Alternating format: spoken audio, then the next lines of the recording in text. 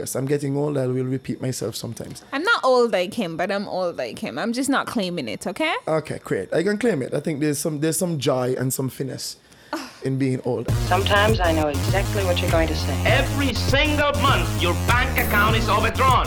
The world is a business. A husband is what's left of a sweetheart after the nerve has been killed. Walking around blindly with dead eyes, following orders, not knowing what they do, not caring. Obey all rules! If you have selfish, ignorant citizens, you're going to get selfish, ignorant leaders. You mean like Democrats? Well, we both agree that must be the reason. Why not let the folks themselves ask for something that they like to hear? We are knee-deep in a pool of stagnation. No, wait a minute, friends. You don't want to hear that, do you? Yeah. Hi guys, welcome to Objectively Incorrect. My name is Stephen Smith. I'm joining the studio here with Michelina MCH, edupreneur, pioneer, Amazonian mom. Soon to, like, I don't know if soon to be, but at some point, Michelina, I'm so happy to have you on the show today.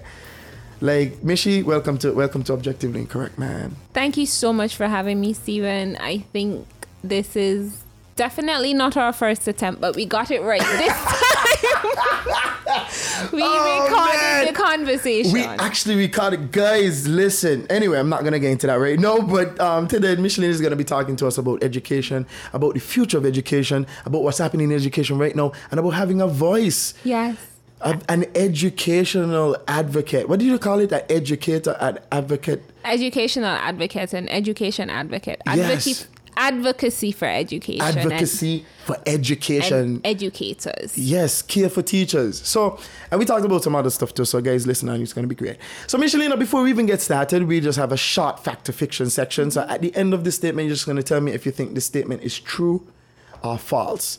So, I'm going to give you 5 statements, and at the end of every one, you just say, Stephen, I think that's true, or you think, I think that's false. Okay. Right? I'm trying. If it's math, I can't do it. If it's what? Math. No, there's no math here. There's all science though, because STEAM. So yeah. Let's just see if we could just get through this. Okay. All right. Okay, so number 1. Scientists have developed a way of charging mobile phones using urine. True or false? Oh my God. Wait, I'm just going to say true because... It's 100% true. Yes. Yeah. So it's ridiculous. It's ridiculous. Like they use, by harnessing the power of urine passing through a cascade of microbial fuel cells, which I've never heard about before, they have managed to charge a Samsung mobile phone. Number 2, scientists can turn peanut butter into diamonds. Scientists can turn peanut butter into diamonds. True or false? No. It's true. Peanut butter? Yes. Oh my God. They basically, with a lot of pressure, they use 2 diamonds. They put the peanut butter between 2 diamond wedges and they crush it. And with enough pressure, the peanut butter turns to diamonds. All right, so number 3. Venus spins so fast that there are 8,122 days per year there. Venus spins so fast that... I'm just going to say yes. It's false. Oh my God. Okay. All right. So the thing is, and this is just some knowledge, so that you don't get it wrong ever again. Venus actually spins really, really slowly. In fact, Venus rotates very slowly on its axis. One day in Venus lasts 243 Earth days. What? Yes. One day on Venus lasts 243 Earth days. It's really crazy.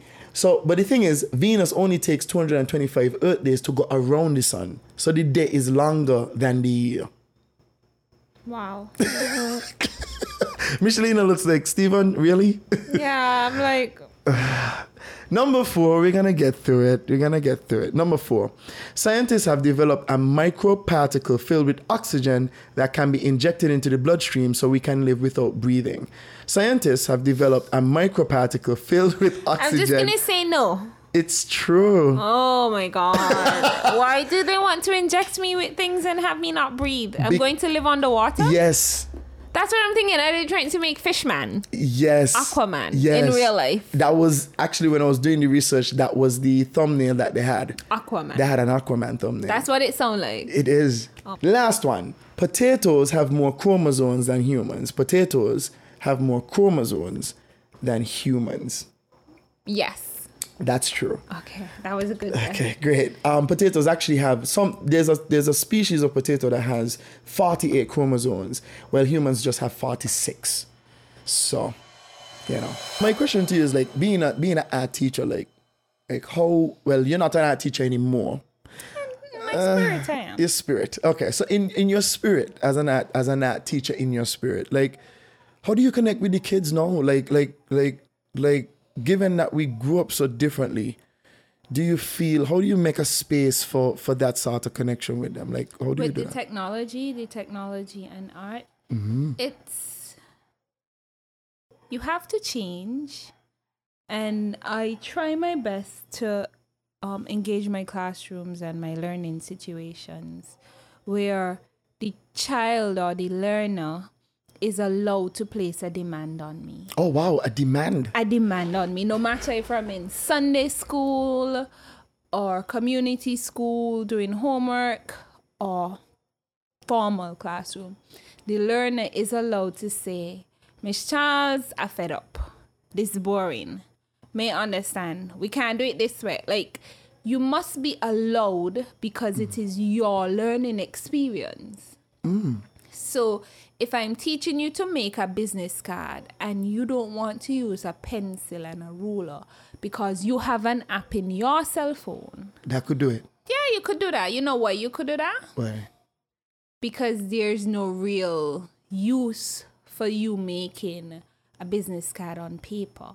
And I must be honest in the learning experience to appreciate that. So I have my niece and I am very... What we're doing as learning, because she's in first form, is extremely experimental. So I give her a computer and she's allowed to use the computer to research. So I'm teaching her how to utilize resources and to think critically. So she had an assignment. Who won? Which Juve troupe won Carnival, and which was the biggest troupe? And I said, well, I don't know. But you know who's going to know? Facebook. Wow. So what? go to Carnival Page, Facebook, and they're going to put up the results. And so you're just going to have to scroll through the data and look for that. Because that is what the world is. Correct. And so she must be able to use her skills in the world as it is. The classroom is not up to date, if we're honest. It's true, yeah. So I have to make her be able to function as she is in the world. She needs those skills. You know, I felt like when we were growing up, they taught us the opposite thing. Why did I feel like when we were growing up, it was not, let's embrace the technology, but let's teach the children how to write. Like, you know what I mean? Like, it was always kind of rudimentary. Like, this is how the colonial... Change is scary. Yeah, it is. And I think maybe, like, looking back, it might have been a situation of, I don't know how to teach you guys this new world fandango stuff, but I know how to teach you guys how to go in this book and use the index. Like, I mean, for you as a kind of, you know, a pioneer teacher, because I think that what you're doing in terms of incorporating these sort of skills is very pioneering, in my opinion. Like, how do you deal with that? Because you would have been coordinating with teachers probably 2-3 times your age. As a teacher with my own personal learner, as a teacher for I did my 10,000 hours, which is my decade of practice. So according to Robert Greene and all of this sort, I'm a master. 10,000 hours. 10,000 hours, okay? I have to, as I said before, prepare her for the world that she lives in. So she needs not only pen and paper literacy, she needs .com literacy. Correct. She needs to be able to do math and reinforce her understanding of math by talking through the problem. Because when she talks through the problem, she's going to realize what she doesn't understand and talk herself to a solution. Critical thinking versus just... thinking, yes, as opposed to rote learning. Because I'm a teacher, I have the advantage as a auntie to understand I cannot allow the school system to educate my child, because then I would have failed my child. Oh, wow. because the school system as it is,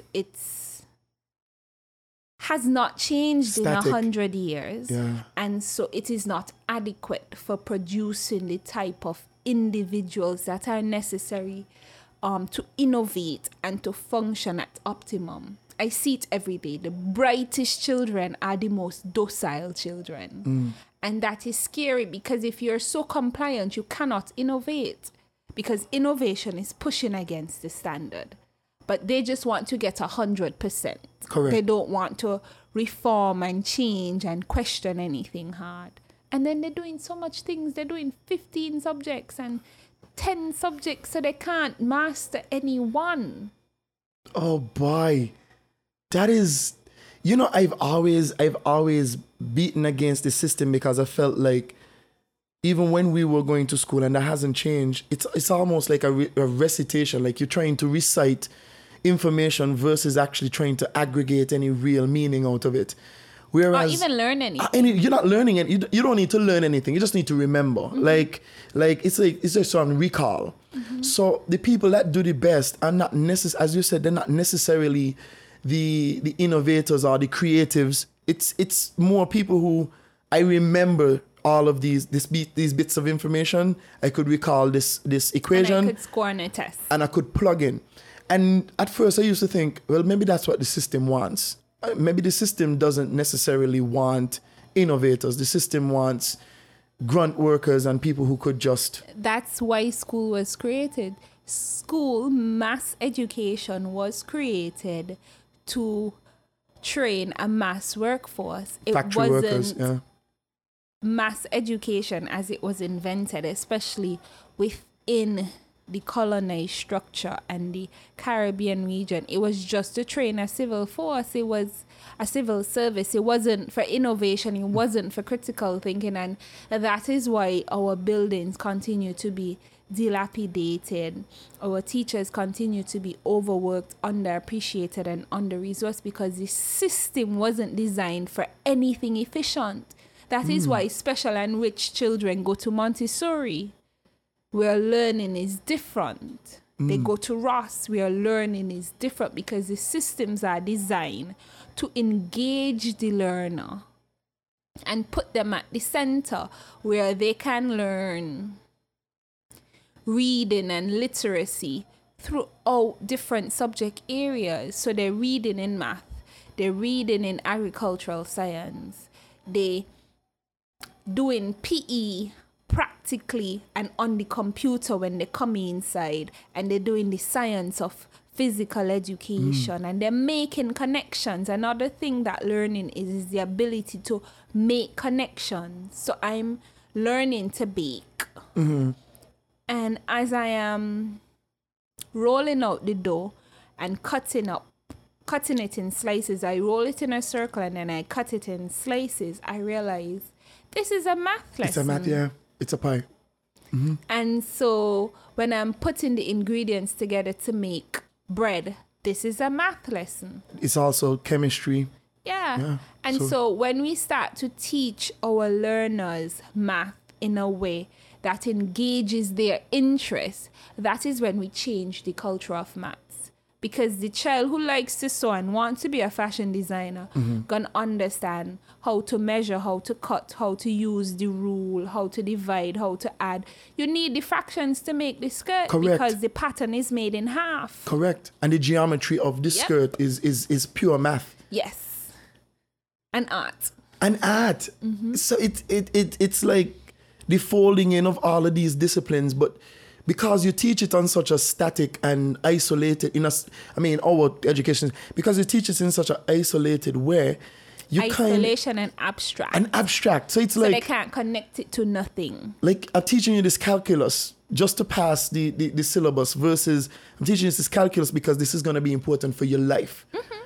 You know what I mean? Put money to a fraction, you see how quick we get it. That's the thing. Exactly. Put money to a fraction, how quick we get it. I can do a fraction normally, but put some money there and all I see is dollars and quarts and cents, me bust money. When I got fraction, I just me bust money. Okay, so 3/4, that's 75 cents, that's 3 quarts. plus 1/2. So 75 cents plus 50 cents is how much? You see how easy that is? Yes. Because my mind was able to connect it. May To had to go something to real. the lowest common denominator. And them things, yeah. So it's like when the teacher, the educator learns how to teach content as connected to the real world, the learner tells you what he or she is interested in and you guide that learning. That's all you're responsible for. So versus it being just like a lecture, it becomes a feedback loop, a communication. And then they are going to innovate. The more time they do it, they're going to innovate. That is where the innovation is going to come from, you know, because innovation and creativity and mastery is the game of young people. If this child wants to sew and you realize by the time she's 10, she's taking up things and she's making things and you put her on a machine. By the time she is... what? 15, 16, 20? 17. By the time she's 20, she's done a master. Because she's already put in the 10,000. Yes, by the time she's 20. But the thing is, but is it, okay, and this is me asking a very macro question in a very micro way. Is this possible? Like, is it possible to have an education system en masse that is that tailor-made for the different interests of the students? Of course. I love it. Of course. The way that you said that just now, we really need to get this stuff on video sometimes because you're just like, Stephen, come on. Too easy. Of course, if the stakeholders, and the greatest stakeholder is the home. Yes, the home is dysfunctional. But there's Auntie Mishi out there who does pick up people's children. You bring that child to me. Yes, I'm in it. Because that is my passion. That is my purpose. Notice what I said. First, I would do engineering for the money. But if I had to give up my trend, I was near. So do you still actively engage? Of course. Your children, the ones that haven't graduated, or like? I do homework. I do Sunday school, and sometimes I go into the schools and I teach. I still go into the schools. I be like begging a bly I could come. And I do that because I know as a teacher we get tired and we do want people to say, so I could teach English in the grade 3, because what that means is that the tired teacher gets to have an hour break. And so she could write prep, she could relax, she could go down the road, and I could get my fix. Correct, which is connecting with the children and teaching, showing the passion for what you love to do. There was one, I can't remember the philosopher's name, but he was like, if we really look at it, all of us are just teachers. All of us have something that we might not feel is that great, but from the time you start sharing it with the younger generation, you realize, hey, look, this was necessary. Like, I didn't know I had anything to teach until I started opening my mouth and you started asking me questions. And I'm like, wow, I know this. How do I know? I took this for granted. They put a demand on you. Oh, man, I love it. When they put a demand on you and you're pouring. But then how do we get from this static, isolated place to that place of listening to the students and actually teaching them based on their curiosity and what they're having them put the demand on the system versus the system put demand on them? I think we're going to have to start to be honest people, decolonize, depoliticize, take away the power structures, and all of that is scary. Because a principal aspires to be a principal because it's a power position. So you destabilize that power and you make the school an ecosystem. So everybody is contributing with a sense of equity. And if everybody is allowed to contribute with a sense of equity, then the students could go to who they need to get what they want.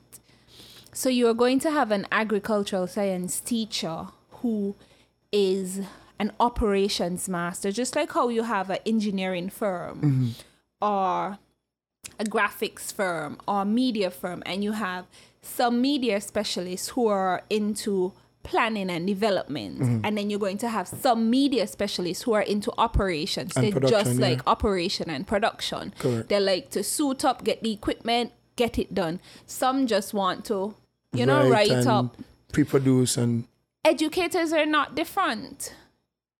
you have some of us that gonna like me, like to relax on the prep, and you're gonna have some English teachers who gonna want to put on a production. And we should be allowed to exist according to our skills, and that's what you call differentiated learning. In art, we have a lot more leeway to do it. So if there is somebody in the art room, he's strong in graphics, and somebody who's strong in traditional craft, and somebody who's strong in painting, and somebody who's strong in Sculpture. drawing, we are going to channel the children. Okay, so I realize you like graphic, you need to go to Miss Jeffers. I realize you like writing about art history, you need to go to Miss Charles because Miss Jeffers ain't in that. You like bending wire, you need to go to Miss Hanley because she's into carnival and that stuff. You like painting, you need to go to this one. You like decorating, you need to go to Miss Lynch. And so the art room is an ecosystem. There's no hierarchy. There's everybody showing up with their best skill, and that is sustainable. There isn't a pressure to be something because the children have to rotate around us. You can't just do one art form and everybody has to write. So I don't have to fight up to do graphics, but I'm going to teach the children to write about their graphics, and that's a valuable contribution. That is this system that you're talking about, is this how it works now? Or this is what you've kind of... That's how it worked in the school that I was at. It just made sense. It made sense. It was sustainable for each of us to contribute our strengths to the system. It made sense. It's like the difference between a triangle and a circle. In a circle, we support each other. We're in a ecosystem. In a triangle, the bottom needs to be heavy. Yeah. For the people at the top to feel. To thrive. Yeah. The power structure has to be hierarchical and top down. And that is why our school systems are not different. The bright, elite-oriented children are A1, A2, maybe some of them. And then the rest of the school doesn't get the same value education, treatment, the same value, the same quality of education. And the thing is not even the same quality of teachers. They don't. They usually provide the best teachers for the A1 and the A2. The thing is too, and I think what you are doing then is you are already introducing classism into the education system, where somebody who is introducing it was built with it. Built in, because even the separation of the different classes, A1, A2, A3, A4, A5, A6 sometimes. Like if you're in A6, like what is that telling you about your value, the value of your contribution to the socioeconomic situation? You're done. Like, and you're limited now to a specific type of job. Even if you would be the one that would say, hey, look, I am the best carpenter that there ever was. All you have to teach me to do is how to run this as a business. Because I'm already interested in the money. Just teach me how to make money from it. But I am the best carpenter that you have in the school. But we don't care about that because it's like, but you're still in the remedial class. And also the business teacher doesn't see the connection to the woodwork shop. She doesn't see why she has to go over there. Which is crazy to me. But why would she see it? Education is not income generating. She's dealing with books and paper. But education is the basis of any business. In order for... We don't see it that way. And again, it's the ability to make connection. I find it's I don't know. When I was in high school, I always felt like even being in an A1 class, which it doesn't really mean anything to me now, but even being in an A1 class, I always felt like the only time I started to really learn anything is when I left school. Because when I was in school, what the institution was telling you is that we have this amount of subject, this amount of data to cover, this amount of like chapters in this book to get through. I don't care about the chapters in the book. I didn't give a crap. I just did the minimal necessary to stay in an A1 class. I was never driven to do any of that stuff. I preferred all of the clubs and the PE and all them exciting, nice things and talking to the girls. Really and truly, that was one of my motivations for going to school. But I digress. What I'm saying is when I left school and we left high school in a very interesting time. we were going to college when computers were becoming a lot more accessible.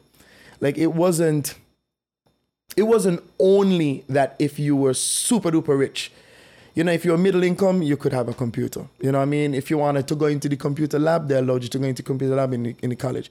When I got access to things like Google and Netscape, and people know about Netscape, and you could type in a search and learn anything you want, like that blew my mind, and I actually was interested in education when I had the opportunity to choose my education. I only got an affinity for history when I was able to search history on myself. Explore your curiosity. Exactly, but I've never felt... comes with barriers to curiosity and barriers to enthusiasm. Because it cuts you. The school rooms, the schools as they're built, they cannot, well, maybe Fairchild is different, but a majority of these schools cannot facilitate teaching, making even a majority, half of the population, have access to computer science because the resource is not there. It's not there, yeah. Yeah, to but choose. Everybody have a phone. But the thing is, at the time, everybody didn't.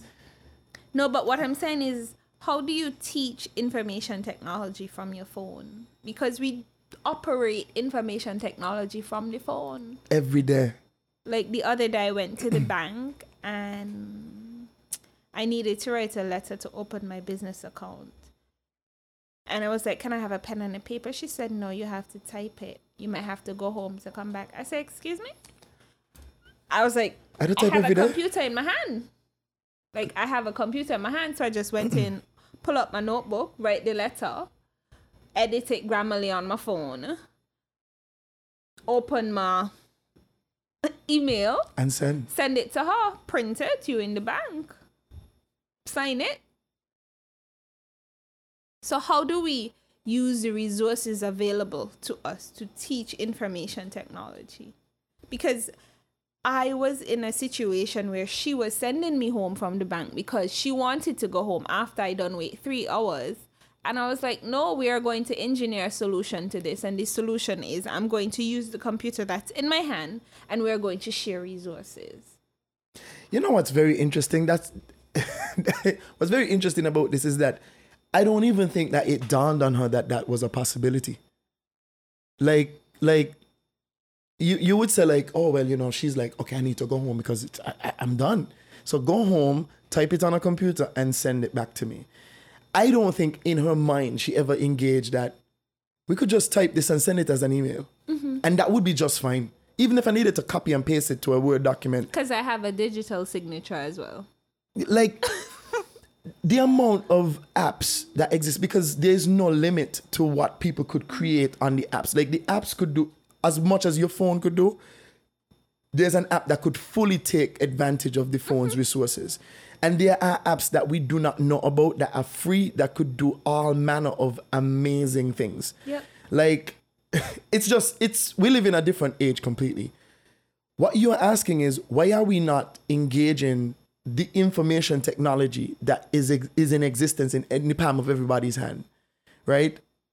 Do people even need to buy an actual computer in most situations? Like a friend of mine was asking me, like, Stephen, what kind of MacBook would I need to buy if I wanted to do some editing? I said, what kind of editing are you doing? They were like, well, you know, I do some illustration work and stuff like that. I said, you have an iPad or, you know, like a tablet? I said, yeah, man, I got an iPad. Then why not just use the iPad? He said, how? Just get a pen. That's it. The demand. How? How? It's like all of these apps, Illustrator is available on your iPad. Just use the iPad that you have and do your illustration work. Do you?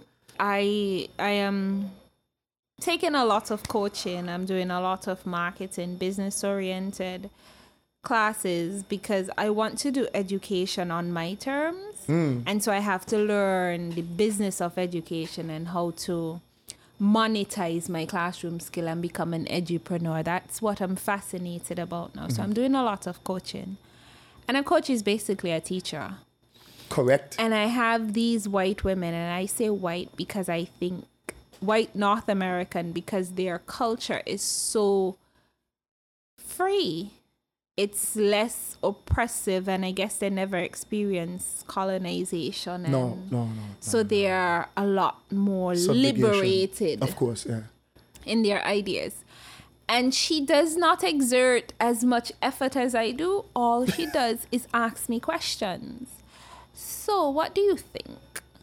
And even if you say, I don't know, she goes like, oh, that's a very interesting place. Oh my God, that is fascinating. You don't know? And then she just asks you another question. But she's not giving you any answers. So she has a standard, a place that we kind of look like we should be. But if you want to get to a different place, the ability to ask question and to, it's almost as if you take the tiredness out of teaching because you put the responsibility of learning on the learner. Yeah. And you don't beat them with the textbook. You don't beat them with, you cultivate critical thinking, you cultivate discipline, you teach the ability, you teach how to make a decision. You teach grit. How to challenge things. Yes, because I think her approach is the information is all around you. Correct. If you want it, you're going to go and get it. But just ask. Instead of me saying 1, 2, 3, 4, 5, 6, 7, 8, how would you get to 4? Well, teacher, I think I would get to 4 by starting at 0 and then to 1, 2, and then 4. No, well, 3 would be in there, right? Yeah. Oh, yeah, 3. And then you create an experience with, again, it's like when you first started talking, you was talking, it's so refreshing to hear somebody think of teaching that way. In that, let them demand something of me. Demand something of me as your teacher versus me demanding everything of you. Like, I need you to do 100 bits of homework. Yeah, but the teacher may really learn nothing. Imagine, okay, it's like, what would be the best outcome? That this student learns by heart, but could teach somebody else 1 chapter in a year, or that you've gone through 100 chapters in a year and they've learned nothing. What I was fascinated by, and I think I understand a little bit in part, is children play. As much as we're into technology, we play, and we like to play. In St. Kitts, we play football very well. We play basketball. We play tennis. We dance. And these are the things that people are interested in. I've never watched football, but I watch the pictures and I'm like, wow, so much people gone to this football thing. Yeah, man. And then, the young men are so interested in football. So why we can't use football to teach math? You very well can teach football. Yeah, you could use. So why when all them children who ain't go watch football in the night and ain't do no homework, why we can't make the friendly letter about the football match, Spurs versus St. Paul's, and allow them to tell Shaniqua up in Monkey Hill how the game was, because they have the data and you would have piqued their interest. Yeah. And so now they're willing to learn the structure of the letter because they're writing about something that they want to write about? Yes. I watched this movie lately that was called The Whale. And he was a teacher. It doesn't matter the basis of the movie. I'm just saying he was a teacher and he was having some trouble teaching his own daughter how to write. So she was like, I'm not interested in writing any essays because I think it's all BS.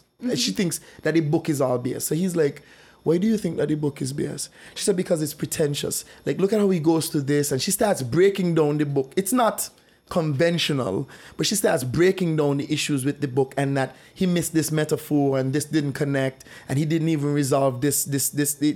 He initiated this circumstance. Which means Daddy's work was done. Which means she does have an essay.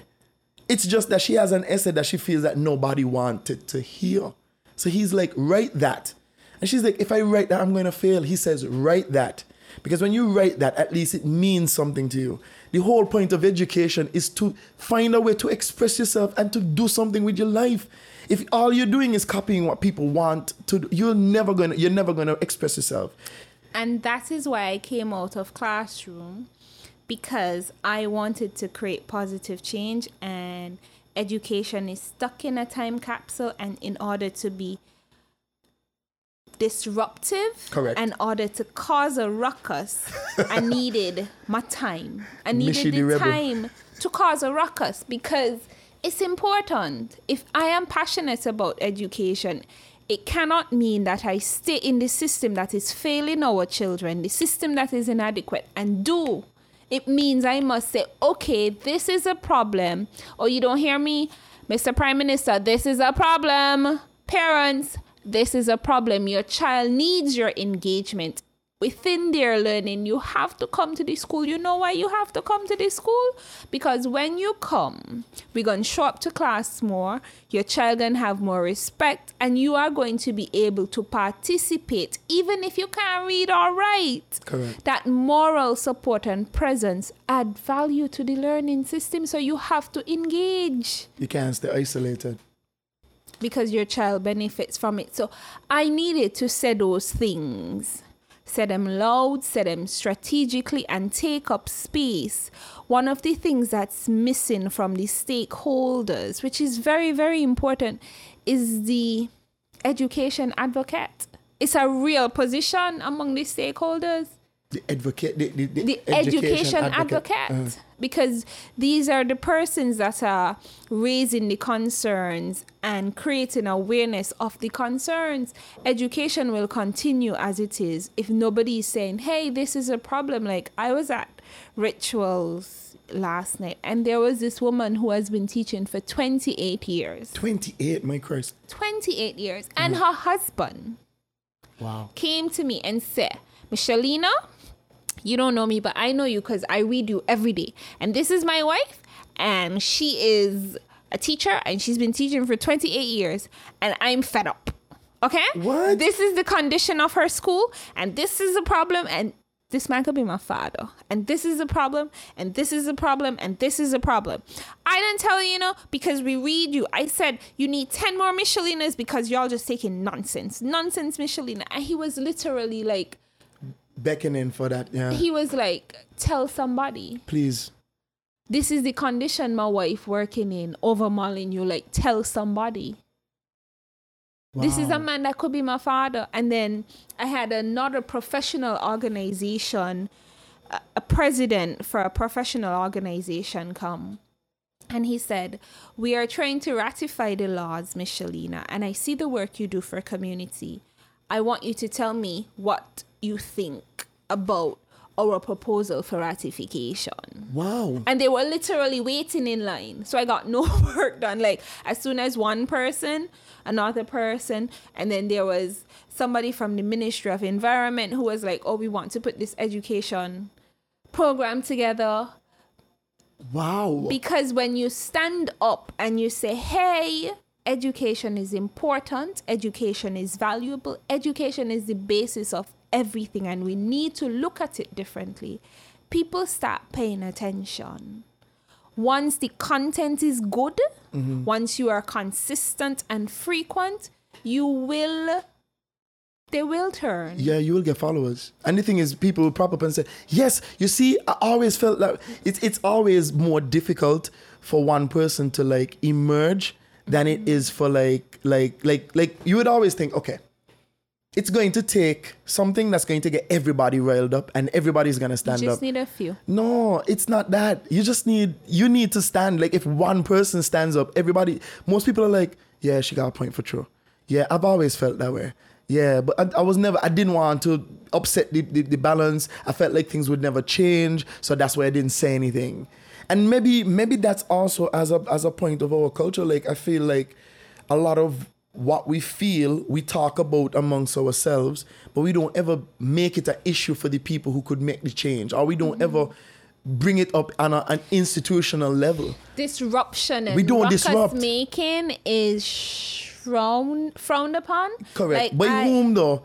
It's frowned upon by the authorities. Exactly. The people who need to change it. Because the destabilization or the disruption disrupts their comfort. That's it does, it does. The status quo is shaken. Yeah, and it disrupts their comfort because if you already suffering, what the disruption gonna do, it could only make your situation better. Correct. But that negotiation, that confrontation, and the confrontation doesn't have to be volatile. It could just be, this is an issue. Like teachers in 2023 teaching in a hall with 3 classrooms. I mean, teaching is hard as it is. Correct. And then you could imagine 2 other classes screaming over you. How? Or one of those teachers don't come to school, and so you now have to manage 2 classes, 2 primary school classes. In a hall. I mean, I know they did it back in the 70s, but you can't do it they now. got separate classes for a reason, because it was more efficient. So it's...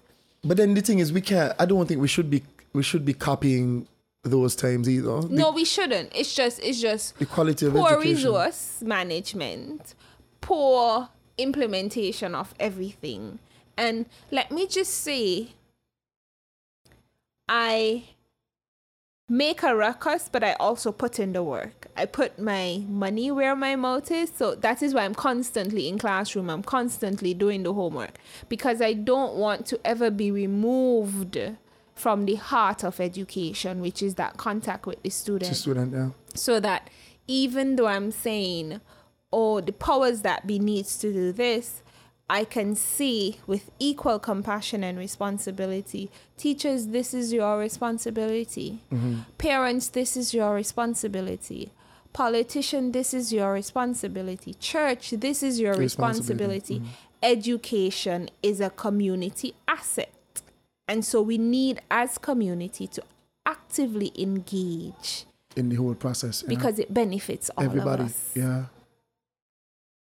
When did you feel like you had a voice? Like, what did you do to kind of establish yourself as sort of an advocate for education? The last school I taught at, I think I was severely bullied by administration. Wow. Bullied to the point where I was abused. I was spoken badly of. I was written up badly of. And I just thought it was unfair. It was bias. It was just abuse in every sense. And I was like, no. I am going to raise my status. I am going to stand up in community as Michelina, because though I might not be able to control your narrative about me, I will have an input. Wow. I might not be able to control your narrative about me, but I will have an input. And it was a response to being an abused and tired teacher.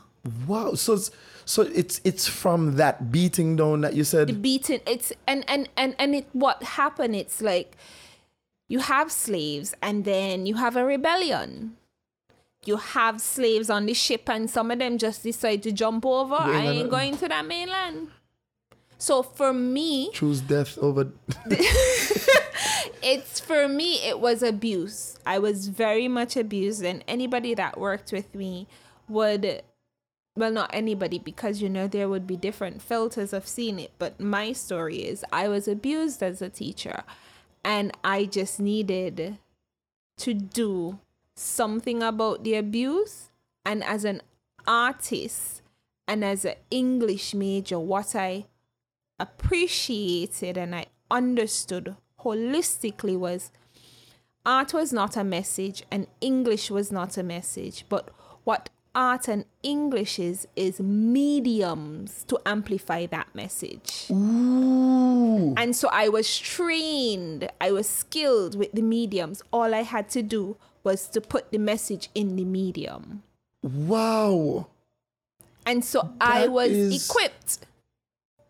And so all I started to talk about was teacher care, because I needed care. That was my personal story. As a teacher, as a young teacher, as somebody that loved classroom, I needed care.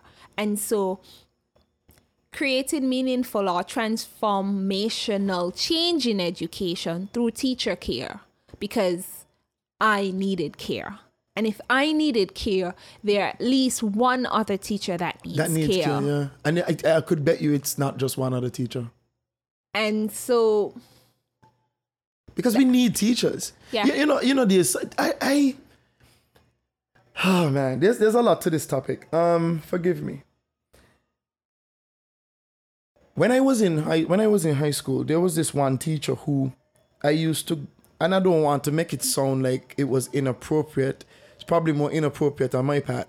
But that teacher did so much for me in terms of allowing me to grow as a young adult. Like, there were many questions that I had that I felt like I couldn't talk to my parents about. There were many things that were going on in my life in terms of like even, male-female relations, and I didn't know how to navigate those spaces, right? And there was one teacher who made such a comfortable environment for me that I could express myself, and she would guide me accordingly. She was like my counselor, Mishi. Like, and she went above and beyond. I would be like riding my bike, me and my friend would ride my bike, go over by her. And this woman is home. She is not in teacher mode. She is in her house. She would come out and talk to us for hours and listen to us just vent and ask questions and help us navigate. She was really loving that teacher. Life, like, I don't even know. I should just probably get half my salary now. I don't know. I feel like without her, I would have been lost. Mm-hmm. Like, I would have been lost. I would have felt like I could see myself sinking into a level of depression. And it's only because of the light that she showed. She actually gave a shit about us. Like, she didn't just come to teach us English and lit. She came... It's Francis? No, it wasn't. May I call her name? Because may I want to get in trouble, because again, we used to go by her in the afternoon and she would just talk to us. And again, it was, oh my God, it was, I cannot in me believe that I would be the Stephen that I am today without her. I completely understand. And the thing is, I think what raises this in me, or raises the emotion in me, is that to feel like all of that would have gone unnoticed. Like, there's no administration to navigate. Well, you put in 3 hours of extra time to guide these 2 young men. You know what I mean? Like, there's no, I'm going to pay you extra for that. You know what I mean? She could have literally said, listen, tomorrow come to me and meet me in school. Or don't come back by my house. Don't come back by my house. You know what I mean? Don't come back on my porch, go talk to me about nothing about your little child problems, right? Mm-hmm. She could have easily said that. There was no compensation. But to now be an adult and like, wow, that sounds so serious. But to now be an adult and look upon the teachers and know that they're being mistreated, like how much of us like needed, like our parents were inadequate. Like, they didn't know what to tell us and we didn't believe in them to tell us anything. Like, the teachers were the ones who guided us on a daily basis. Those were the adults that spent the most time with us most of the times. We go home from work and sometimes my parents don't come home until nighttime. They meet us for 2 hours, we go on school in the morning, and we're spending all day with these adults. And to feel that they're being mistreated and they're not being like cared for, or honored, or treasured, like, this is ridiculous. It's like, it just sparks so much rage in me. How... There's absolutely no way, like, why do we on such a level think that doctors and lawyers and bankers and these people, we give them honor, we give them value. And the people that we depend on to take care and guide our children on a daily basis, we don't honor them? Nope. That is craziness. And we think it's okay to abuse them. And, like... We're in the studio right now and we're here in Sports Day. Correct. At this time... This is what, like, this is 8:17. And the DJ is still going on. The sports is still going on. Which means? And you have to report to school tomorrow, 8:25. If you do not go to school tomorrow at 8:25, you will be late. But you gave more than 16 hours. Extra, yeah. To have a sports for free. Day on a Sunday night, yeah. And I can tell you, teaching for 12 years, teachers were also at the school on Saturday, cleaning chicken, making sandwich, cooking food, doing shopping.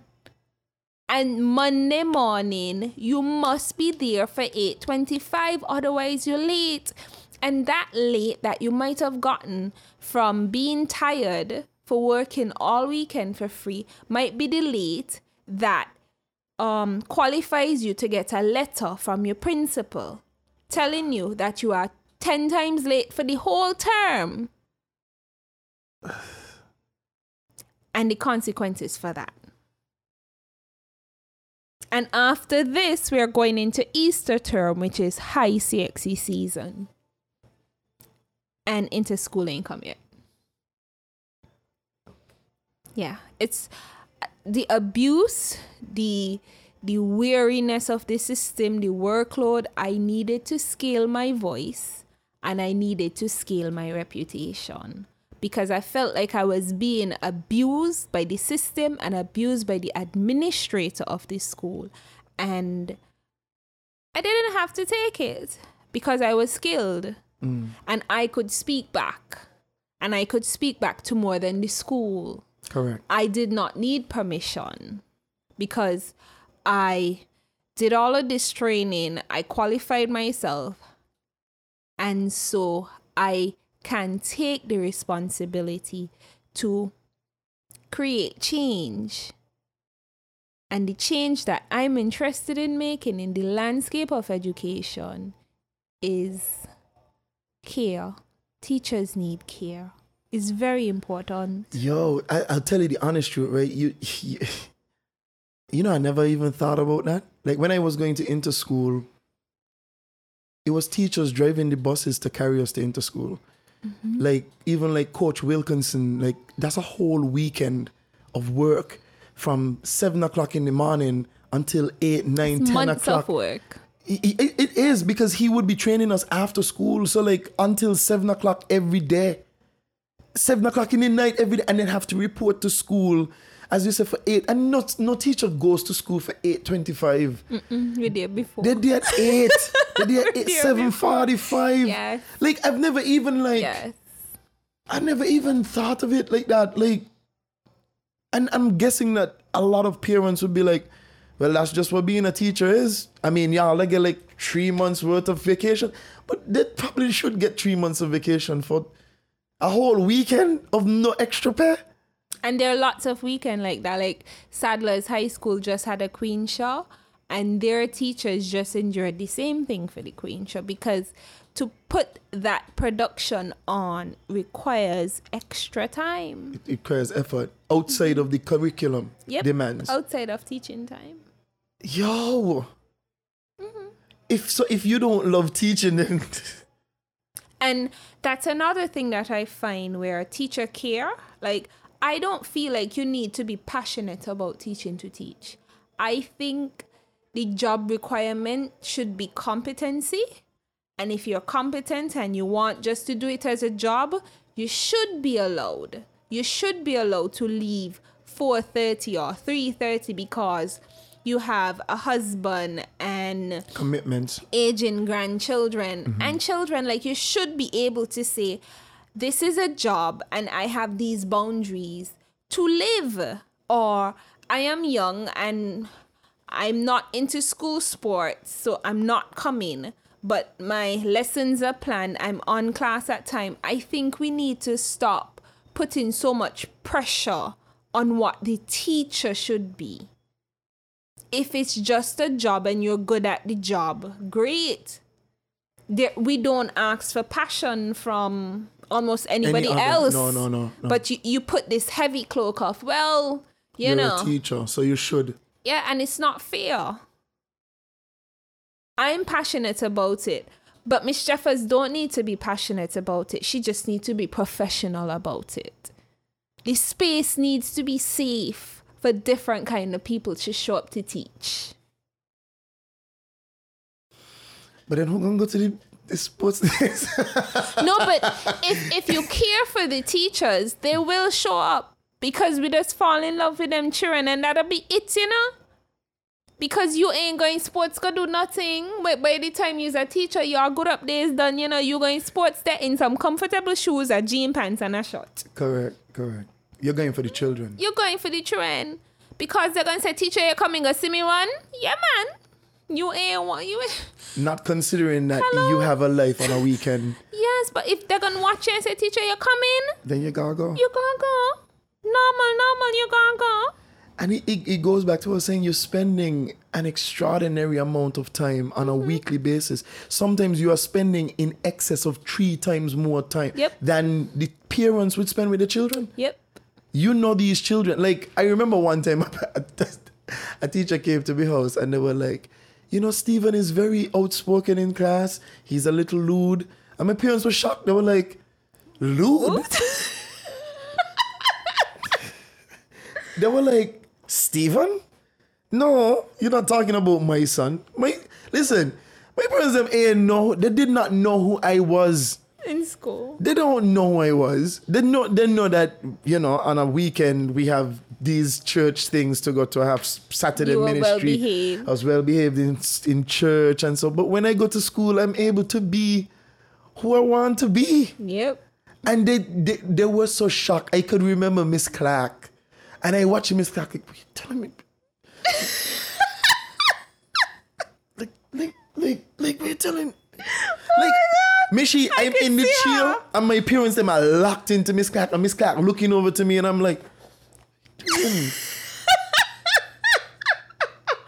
work with Miss Clark. She would rat you out like that. And she's doing it with no attention. She's like, you probably don't know who your son is. He's very, very outspoken. He's very loud. He shouts a lot of lewd things in my class and other classes. And I'm like, Miss Clark, come on, Miss Clark. This is unnecessary. But even to do that, think about the resource necessary. Yeah, to man. do that. She came at 7 o'clock in the evening. Drive. Yes. The time. Correct. The compassion to Correct. be, to draw attention to an issue. To talk to your parents, and she might be taking a risk because your parent might be like, look, right, woman, that ain't my son, I don't know. But she thought enough to care to show up. Correct. I mean, it's not like I think my parents did anything about it. I mean, they were upset. But you also have the fact that I think teachers, in terms of dealing with students or dealing with children, they are much better trained in some cases to deal with children than my parents. First of all, Miss Clark is much older than my parents. And when I say much older, I don't mean to make her sound like some 100-year-old person. Miss Mary Clark from Sandy Point? No, Miss Clark from St. Paul's. Yeah. Sandy Point. Clark. Sandy Point. Oh, they live Sandy Point now? No, she came from Sandy Point. Yeah, she probably did. Yeah, she probably came from Sandy Point. But again, she's much older than them. She knows the pattern. She's seen. She knows when it's a problem. She was a lifetime teacher. Yes, she was. 30-something years. Correct. She's amazing. You could imagine somebody teaching for 30-something years. Heroic. It is amazing. But what I'm saying is that her ability to realize a bad situation and to be able to deal with it and to make some meaningful change would have outclassed my parents at that point in time. My parents are pretty young in comparison, especially the age difference between me and my mom is like 21 years. Like Miss Clark would have been like 50 or something at that time. Like I can't hold a candle. They can't hold a candle to her experience when it comes to kids. I'm the first child. They have no idea what it is like to bring up a teenager. I'm the first. I'm the test baby. Exactly. Yeah. She's not experimenting. She's a world-class teacher, you know. She's had hundreds of students before. So I think when she came to the house, it was as a manner of saying, I am serious about what I'm telling you in school. And if you don't listen to me, I'm going to come back to your parents and I'm going to make an even stronger declaration that you're not doing the right things. And I think after that, I don't want to, what do you call that? The show up. That visit. They show up. That show up there, like I did pull up my socks a bit, especially in this, because I was being ridiculous. And again, she knew what to do. All of that was a power play. I am going to show up at your house and I'm going to make this a situation. If you don't listen to me, she knew what to do. My parents didn't know what to do. What were they going to tell me? What were they going to say? I mean, even if they beat you, like, they don't even know what exactly they're beating you for. I think if I become a parent and a teacher comes home because my child not behaving in class, I think I would buy a pair of uniform and go to class. You would be mortified. I would be dead. Yes, I would buy some uniforms and get my hair and put on my socks and shoes and come to class. Since you don't know how to behave, then we in class. Maybe I might misbehave and shout lewd things in the class with your friends. I am very happy that Joseph and Hyacinth Smith did not take that approach to my education. I thank them for their modesty and for their willingness to listen to Miss Clark at that time and not take those provisions. I would have been absolutely and your mortified. friends would never let you live it. Never. Huh? You remember when your father come and he had on his socks and he he had water pants, the gun mouth. You remember the gun mouth pants that your father wear? I would never ever live that down. I don't even know. I would never even become prom king if that was the case. Yeah. I don't know. I thank God. I don't want to think about it. I just had a vision of my father wearing high water pants, and I'm sure he did wear high water pants and he was very cool back in his day. I think my father thinks he's very cool now. Yeah. I don't think he's lost that. So his cool has never, really been. I'm sure he probably hear you say, I'm old now, and he watching you like, you all by yourself. You all by yourself because I'm young. Yeah. I'm a young 60 young something. at heart. Yes.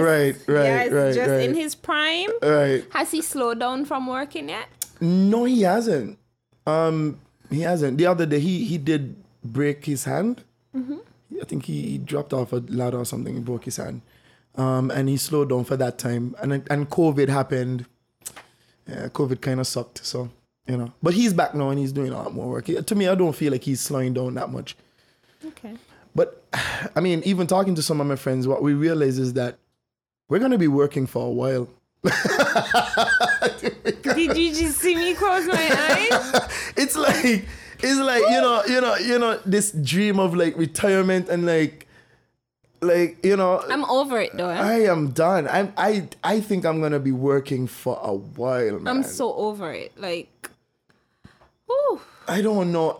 Even I don't know if as an adult, like I felt like this would be different. I don't know what your thoughts were, but when I was 19, I thought that, by the time I'm 30, that's old. Like, by the time I'm 30, that's 11 years. Like, that's old. I should be a millionaire by then. I should have like a house and 3 cars and, the conventional. For me, when I was younger, I just wanted to be able to do what I want and nobody tell me nothing. I can't wait to get rid of these adults. I just can't wait. And this is what I used to say. I'm never going to tell anybody anything. I'm never going to tell anybody what to do. I can't wait. Oh my God. Then I became a teacher, exactly like the adults telling those young people what to do.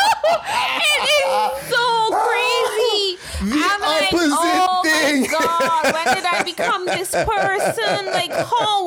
Like, God, like, how could you bamboozle me like this? Like, how? Oh man, yo, God. I'll tell you this. When I knew I was an adult. Is when this 21-year-old young lady who I was training came up to me and said, Stephen, could I talk to you about something? No, she said, Mr. Smith. Oh man, when it starts like that, it's different. Mr. Smith, could I talk to you about something? And I'm like, sure, no problem. And she walks me outside and she's like, so I'm having this issue, right? I don't know how to talk to this person about this. I don't know. Do you have any advice? I'm like, Jesus Christ, watch this young girl here asking me 35-year-old self for advice. And watch me here giving this 21-year-old girl advice. Yeah. Michelino, who are we? Yeah, like the other day one came to me and she was like, I would really like for you to mentor me. And I'm like, listen. Like roll eyes, like. Come on. Like figure your stuff out. Do you think I'm an old person? You think I got stuff figured out?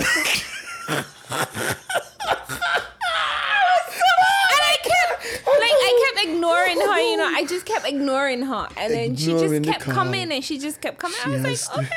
She has to come. I was like, when did this happen? It happened though. It's the truth. This is where we are. And it's like, it makes me feel like, okay, what it does to me, right? For my parents, I have so much more compassion for them because they didn't know nothing. If I am this, and the thing is, I am this old.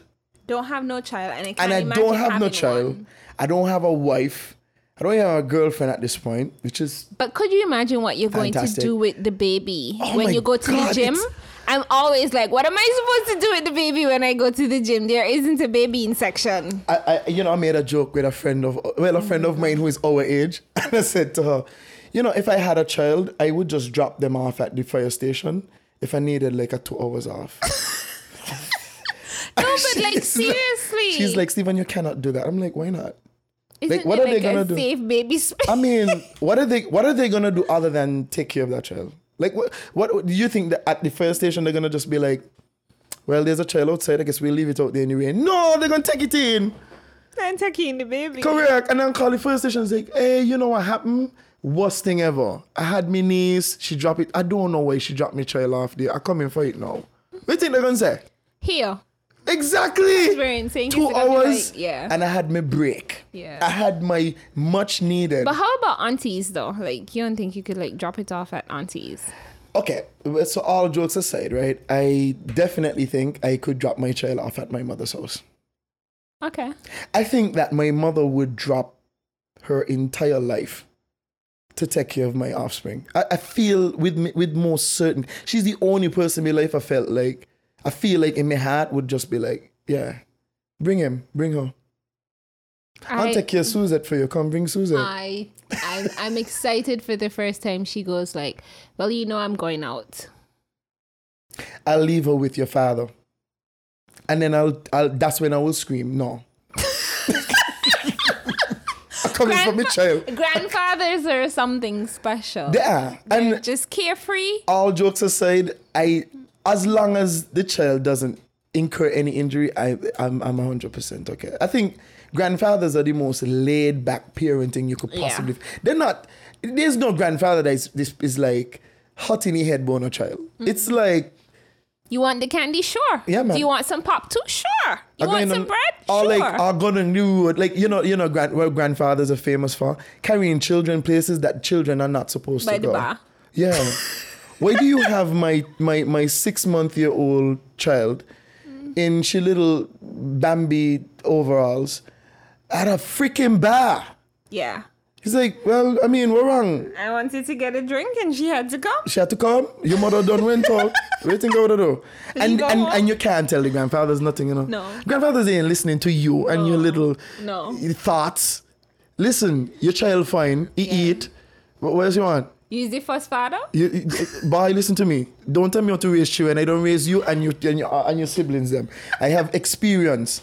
And we would have had that. Yo. And you know what's the strange thing? What's that? That child that you would be trying to protect from their grandparent would love that grandparent. With everything. and would tell you on occasion with their little snap mouth that I want to go over by grandpa. Can I please go by grandpa? Irresponsible grandpa. But they I want to wanna go by go, grandpa. yeah. And I think parents also laugh at their children when they have children because they're like, you remember when you were stressing me out? Look at it now. It's now your turn. And I'm not going to help you. I'm going to take care of your child. Yes, fine. Every now and then.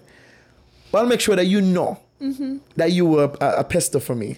Yeah. I'm expecting to get a little sass. A lot of spicy mouth. Like, From your offspring, my God.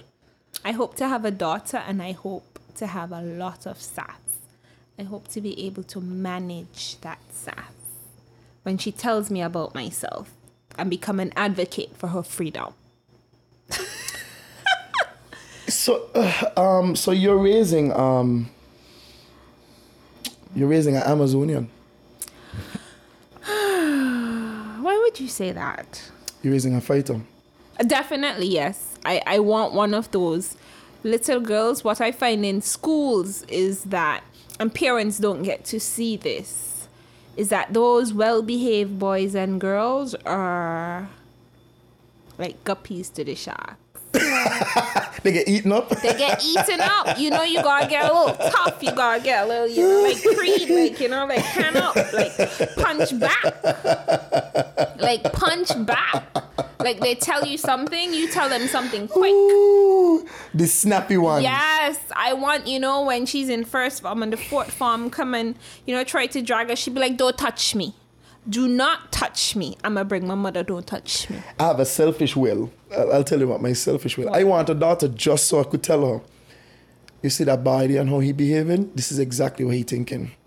That's all I want. I just want to be able to give her the advice of, that fellow over there, bad news. I'm telling you. Let me tell you why. This is the first thing he gonna do. Second thing he gonna do. Third thing he gonna do. And then he gonna try the second thing again. Watch out. And what are you going to do when she says, so daddy, you was like him? Of course not.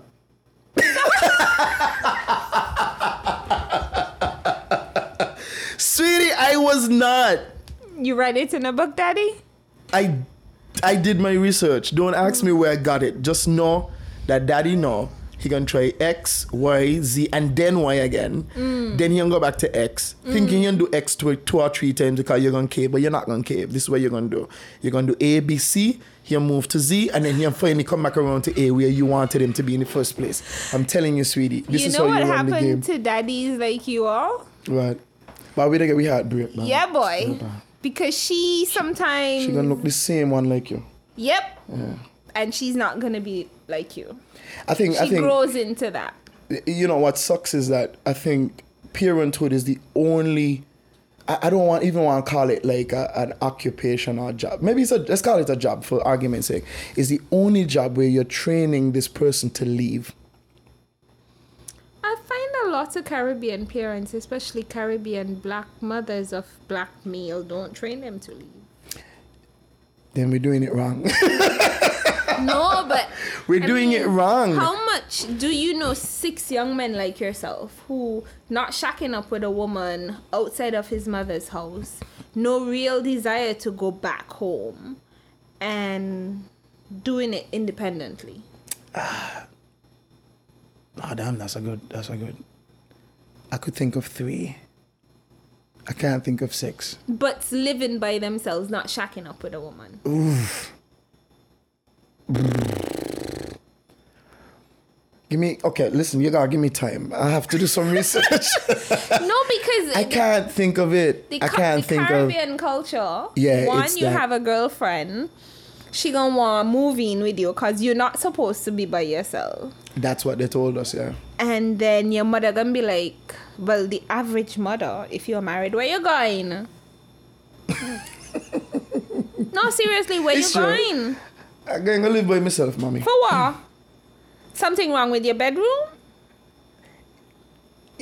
It's amazingly uncomfortable how precise that simple interaction was. The informal educating, non-academic training of the Caribbean boy is to constantly be in his mother and with a his woman's mother. charge. A woman's charge. It's infant. Is that like?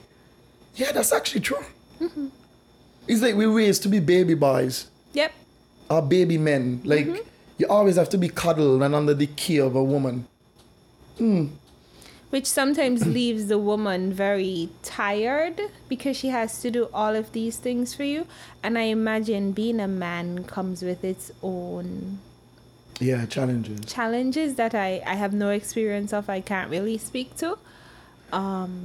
But I'll say this though. The reason I moved out is because I wanted to experience like independence, yes, but I wanted to experience responsibility.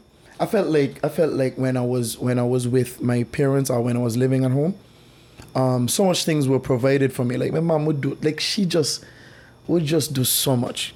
If she tell you clean your bedroom and you ain't clean your bedroom, she can clean your bedroom for you. You know what I mean? It was that kind of like, I don't want to call it coddling, but that sort of safety net security. And I felt like as a man, I wasn't growing as an individual, or I wasn't growing as a responsible adult male. So when I moved out, like I had to learn a lot of skills that I kind of took for granted. Like your mom would cook sometimes and stuff like that. But what happens when you have to provide your food every day? What happens when you have to clean? What happens when you have to like wash your own clothes and do that on a regular basis? Like you can never fall back on somebody else doing this for you. If there's no food in the fridge, it's your fault. You know what I mean? Like those responsibilities are responsibilities that we usually say, oh, well, the woman will do that part. She'll go out and do the shopping. She'll come home and do the cleaning. She'll come home and do the cooking. But what happens as a man when you have to do that? You become much more appreciative of all of those jobs if somebody has to subsidize even one of them for you.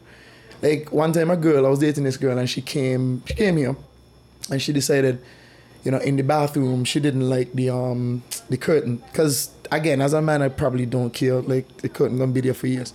She's like, this curtain is raggedy, and okay, left it. She went, she bought a curtain and she brought it back and she hung it up, and I went in, I was like, wow, my whole bathroom looked like a completely different bath. It looked like high class, like what the hell, right? And she was like, you know, you're welcome. And I was like, I don't even know how to thank you, because this is something that I would have probably never done. Like, I would have never thought that this was even a component. And it goes back to the formal education, because though it is changing and it is extremely good that it's changing, the boys are not necessarily geared towards home management and food and nutrition. So the streaming of those things, especially bright boys, bright boys are not expected to do those skill-based subjects. True. They need to do bright boy subjects.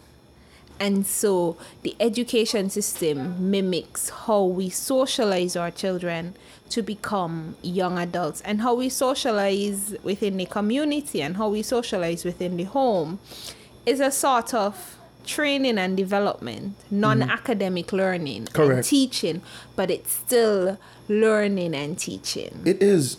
And all of these things come full circle. Yeah. And you're right.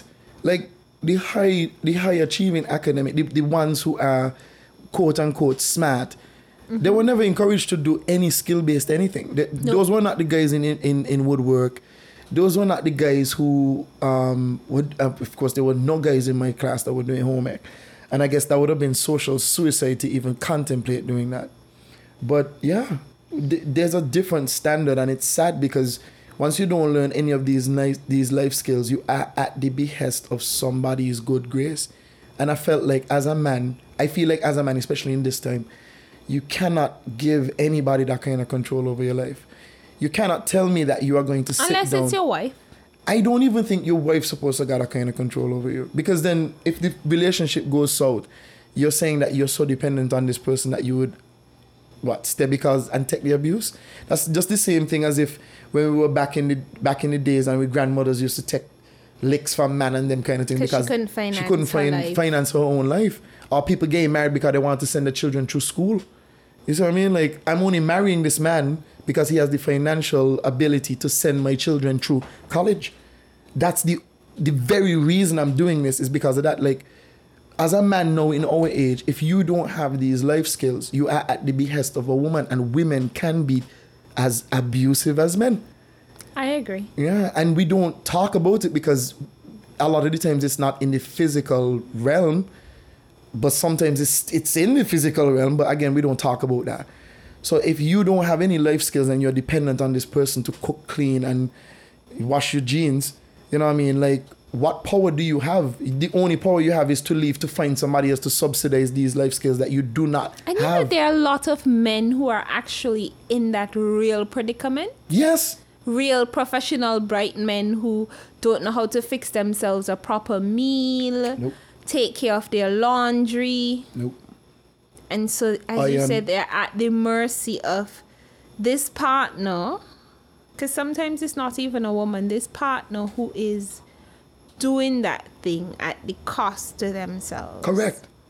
They will take the manhandling.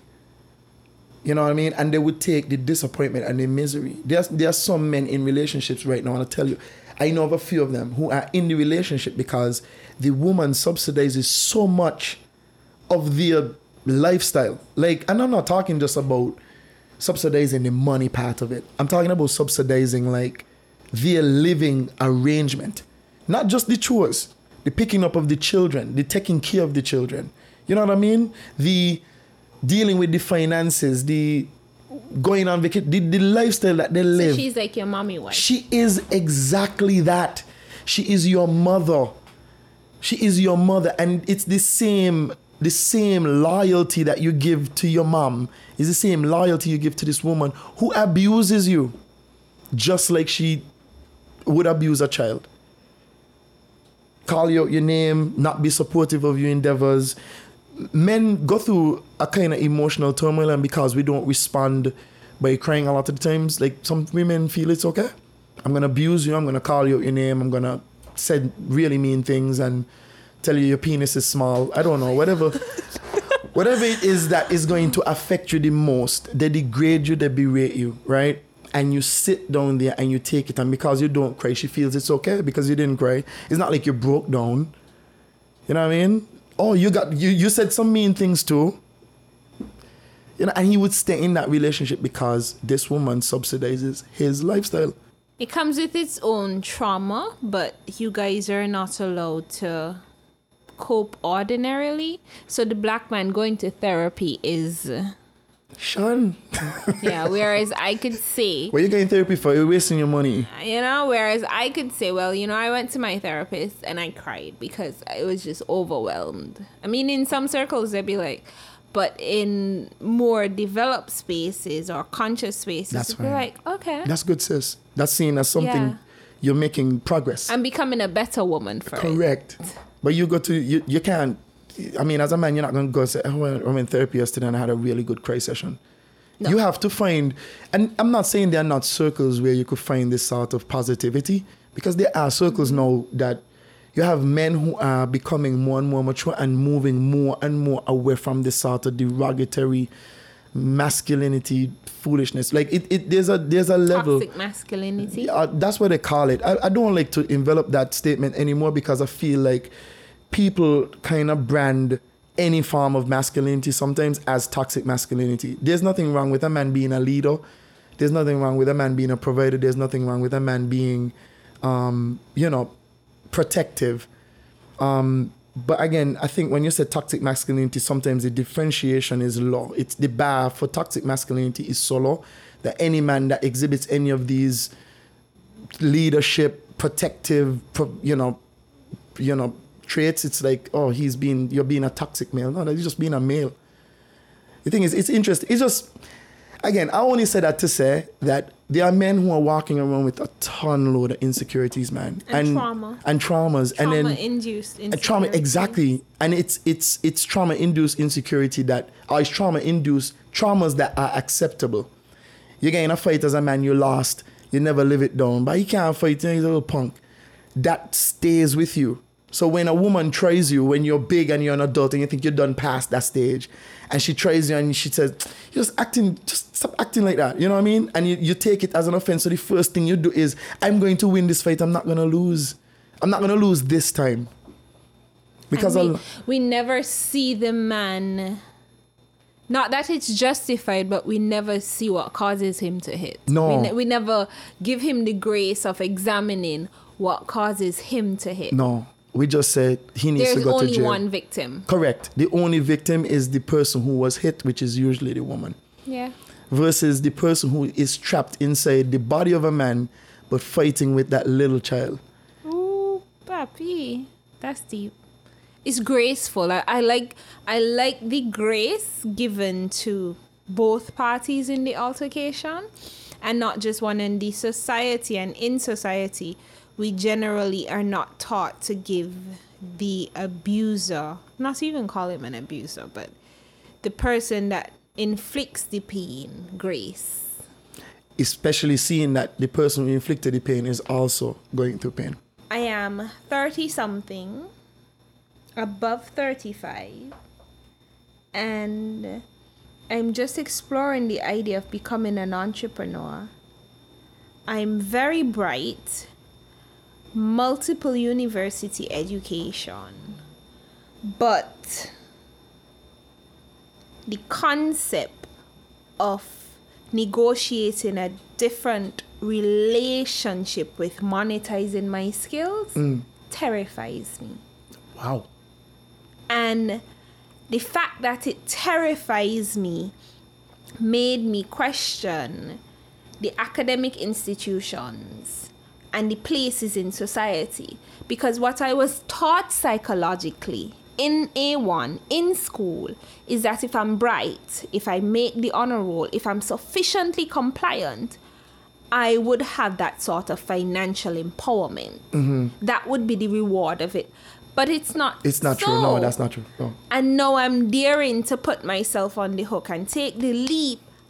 I am scared. Like, I left teaching. Within 6 months, I started a company. But to start, the company was like, oh my God. I did it. Then I went to get the business account. And to put the pricing together, like to work and to monetize my skill above free. It's The tears to put a price outside of government payment. And so even within the school system, how do we address these things? Because the oppression, especially if you don't come from a family where an entrepreneur is visible. Correct. Or you don't come from a community where entrepreneurship is sufficiently sophisticated. As you say, he's an awesome carpenter. Why is he not? Why is Teach the business me how teacher? to build a business. Correct. You know? Because the business development component and training is obviously missing. And here am I, properly schooled. Like, Stephen, I have like 4 or 5 university certificates. And to monetize my skills that I paid so much money for, spent so much hours and years developing, I feel inadequate. I need to be affirmed. I think that's something that was done from me through the schooling system. Yeah, it's the thing is though, think about it this way. When it comes to the schooling system, what they're training you to be is a worker, not a boss. No matter how much certificates you get, and even when you go to do business training, they're basically training you to run somebody else's business. Like we gotta see this for what it is. Like, learning to be an entrepreneur, most of us learn to be entrepreneurs from other entrepreneurs. And those entrepreneurs might have learned to be entrepreneurs because of their families or other entrepreneurs in their families. Or unfortunate circumstance that just made them have to put 2 and 2 together. There's a reason why in the third world, right, and let's call it developing countries because that's what they use with. I really don't like the distinction.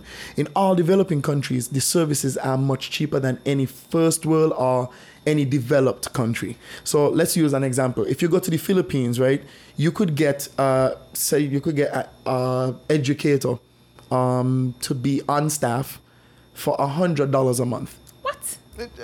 I'm just using a random number.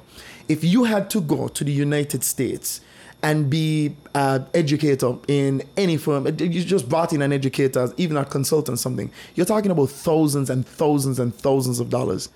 But nobody says anything. Nobody says what the rate is. But they know.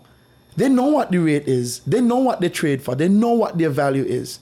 We don't know what our value is. Yes. And that's by design because so I'm learning and becoming skilled to work in a system not knowing my value. But you're also working, but what is also tremendously disadvantageous is that you're working in a system that also does not know your value.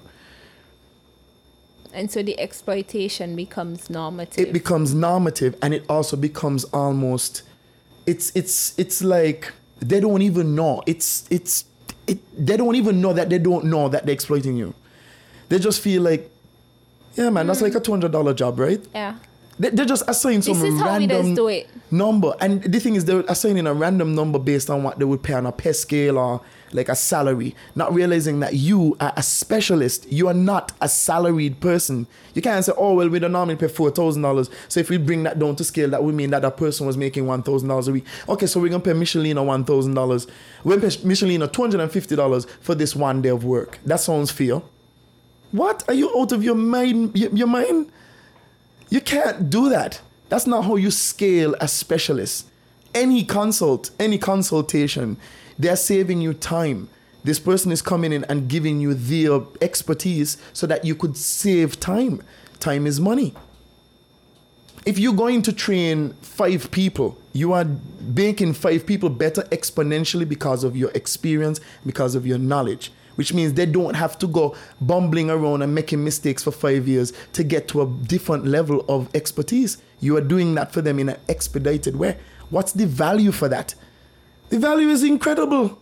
Extremely incredible. Exactly. It's not $250. And to be able to share training and development with non-academic corporate institutions is a way that teachers could monetize their skills, but we don't make those connections because a consultant in a lot of aspects are teachers, you know. That's all they are. They're teachers. That's exactly what I was about to say. All a consultant is an experienced teacher. And it goes back to what your person said, that we're all just teachers. That's all we are. I'm giving you my knowledge and it has a monetary value. Because it saves you time. And for me to be in classroom for 12 years and to use those same skills, which are really good, like they're really good, but to be terrified to put a price to that skill that signals my value, like everything about being student and teacher in classroom induced that trauma. Because we work for free. Correct. You have all these extra classes for free. You do. It's like your community service for free, literally. Yeah. And just like the IT consultant, just like the human resource consultant, just like the communication consultant, we're taking a human being and his or her skill from one point to the other. Yeah. But we are expected to do it for free. I don't know how you're gonna reconcile that, because again, because I've been in business for a bit. God, I've been in business for a bit. Because I've been in business for a bit, what I do is I try to look at what is the value proposition, and I tell people that all the time. Look at what the value proposition is and I charge accordingly. Value proposition meaning if I am going to save you such and such say I'm going to save you $10,000 worth of time and investment and so on, then the least you could pay me is 33% of that. Because then I would have saved you 66% on what it would normally cost. If I could do it for 25, then you're saving 75% of what it would normally cost. Mm-hmm. If you are expected to go into a situation where you're dealing with millions of dollars, it's exponential. Because if you're going to be putting millions of dollars on the line, you would want your $1 million to do something for you and make you money. If I'm going to take that $1 million and you're eventually going to be making $50 million from it, then spending $2 million is okay. It's okay. It's an investment. It's an investment in a return, an expected return of $48 million. There's nothing to that. You know what I mean? Like the value proposition, and that's why people get rich in those developed countries, because they understand what that value proposition is. If I'm going to be training your child is going to be the next executive of TDC, right? And that's where you want your child to be. You could expect returns of, I don't know, $8,000, $10,000, $15,000 a month. Then, I mean, spending $2,000 to get to that point doesn't sound like a lot of money, because at the end of the day, your child, if they do well in this class and they get the necessary accreditation, they're going to get to the point where they're closer to the $15,000 payout. You see what I'm saying? It's like once you could sell it like that. I'm definitely learning, and I'm here drinking everything that you said. But it was, as you said, the dissidence, the trauma of being in classroom. It's tough. And then that transition gotta be hard. It is. I cry a lot.